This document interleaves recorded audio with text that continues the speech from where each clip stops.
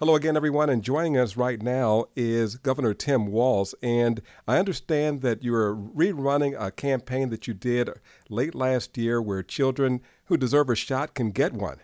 Yeah, well, Freddie, Happy New Year to you, and thank you for having me. Yeah, that's right. I think your listeners know that we're in another battle here with Omicron. The good news is, if you're vaccinated and boosted, your chance of ending up in the hospital is incredibly small. If you're not, it's a pretty dangerous time.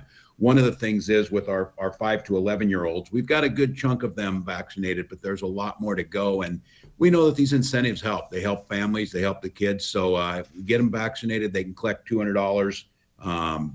This is their way to put a down payment on a PS or whatever they need. But get them out there, get them vaccinated, keep them safe, keep the community safe. You said early on in the campaign, or early on in this campaign against the pandemic, that you're following the science. Does the science show you that the Omicron variant will start a steep decline just as quickly as it shot up? It looks like that, Freddie. And, this is relatively new. Keeping in mind, we had the second case in America identified here, and that was December 1st. Seems like a lifetime ago. And here it's now over 90% of the cases, and we're seeing our case counts are higher than they've ever been in the pandemic. The good news is, whether it was in South Africa, Great Britain, or now we're seeing even in some of the southern states, that the decline is relatively quick. So we've got a couple weeks here that's going to be a challenge. It's going to be a challenge to keep our kids in schools, our teachers in schools, and of course our healthcare facilities. I think the good news is, though, Freddie, that we should see a relatively rapid decline. And as I said, if you're vaccinated, you have a 17 times less chance of ending up in the hospital, and it goes up even higher of this taking lives tragically. So I do think we'll have a couple weeks here that'll be pretty tough. It's not too late. Get boosted, get the vaccines for these little ones. And then I think, towards the first part of February here, we should see some real improvements. Everyone, we're talking with Governor Tim Walz, a 7.9 surplus. Will you use some of that revenue to help lower the health care costs for some marginalized Minnesotans? Absolutely. We know that the disparities in healthcare, the disparities in education, the disparities in home ownership, Freddie, you've talked about it.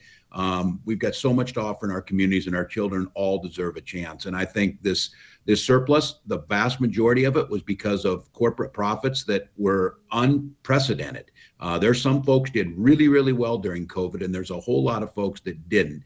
And with those increased tax revenues on the corporate side and decreased government spending here in Minnesota, we've got a surplus. And I think what we do is we make sure that we're reducing costs for Minnesotans. That means reducing cost of childcare, reducing cost of healthcare, giving folks options, and then getting some money back in their hands. I'd like to ask the legislature to do some of that, help pay for some of the things that COVID's caused globally in terms of gas prices increasing, some of the food costs increasing. And we think by the middle of next year, you'll start to see those come down. But this is a really good opportunity to make an investment in Minnesotans and making investments in communities. Governor Walz with us. I know Jesse Ventura put checks in hands of Minnesotans when there was a surplus in Minnesota a few years ago. Yeah, I think that's something that I agree with too. I think, when you do it one time, you're not creating long-term deficits. My biggest thing is I want it targeted at those folks that were hit hardest by this. I want targeted at middle-class folks and our children. Folks at the top end are doing just fine. And as long as this is targeted and those checks end up in the hands of folks, I think that's something that I'll advocate for. And then the investments that we can make, the investments in infrastructure. I got the chance to be over in North Minneapolis here, this week, and there's some incredible projects out there that will have transformational impacts on communities. And as we've talked often, Freddie, the community knows what's best for them. The state can be a partner in making that happen.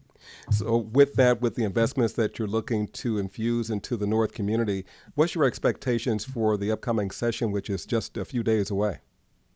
Yeah, I think this should be a good one. Minnesotans should expect us to compromise. They should expect us to be able to get a little bit of for everything in here, make sure we're investing. We've got a rainy day fund, do so fiscally sound. Since I've been governor, I've never raised a tax, and we have had record surpluses.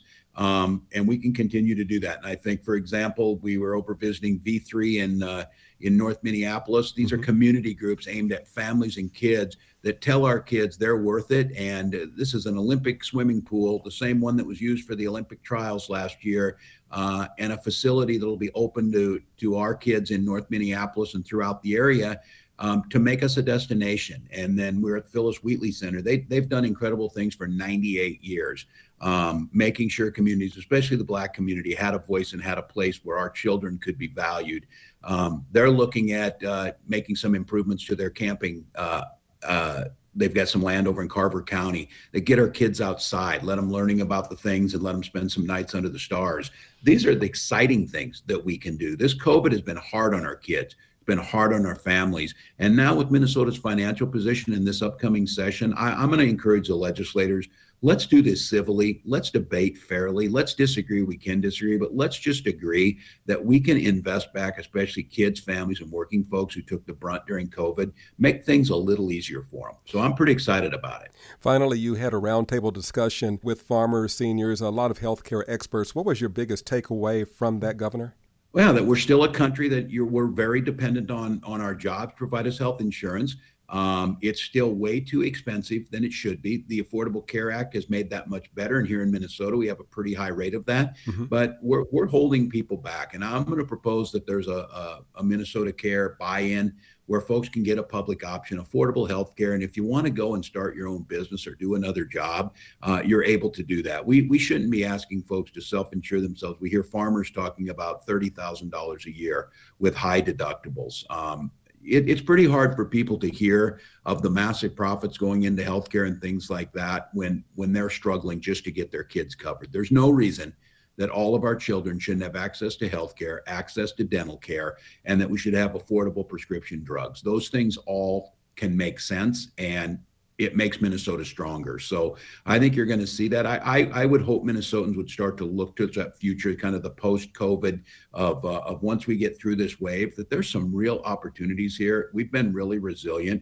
And I think it's time for us to dream a little bit more, and especially around our kids. They've had a tough couple times. They're tough. They're resilient. I think they're going to be incredible leaders just because they've been through this. But let's give them the chance. Let's create these opportunities for them. Governor, you must be looking at my notes. My last question for you: what does the new Minnesota look like past or post-COVID? Yeah, I still believe, Freddie, in this one Minnesota. You heard me talk about this. It drives me crazy the way people try and divide us, telling us that somehow greater Minnesota and the Twin Cities don't share values. We have different lifestyles. I'm not asking everybody to live the same way. I'm giving that opportunity and asking us to make sure that everybody's welcome in Minnesota. And the way you want to live your life, we want to make sure those opportunities are there. And I think in a post-COVID, there's more opportunities to work from home. Post-COVID, there's more opportunities for us to learn and focus on what it takes to care for our children. We've done incredibly well, but we need to fix some things. Fix some things like childcare. Fix some things like long-term care for our parents. And then making sure we're investing in communities that have so much to offer. This V3 opportunity is there's just so much talent and so much innovation happening in North Minneapolis. Let's make sure as a state we're investing there too, to make sure that those kids have every opportunity as a kid in Mankato or a kid in Worthington or a kid in Edina would have. And so I think this one Minnesota piece even more than ever. We saw what happens when we pull together and help each other. We also see what happens when we decide to fight and pull against one another. I don't want that drama. I don't want this constant, everything has to be a fight about things. I think there's compromises because Minnesotans have always found a way to do that. All right. Governor, we got to leave it right there. Thank you so much for being with us this morning. Yeah, thanks, Freddie. Okay, take care.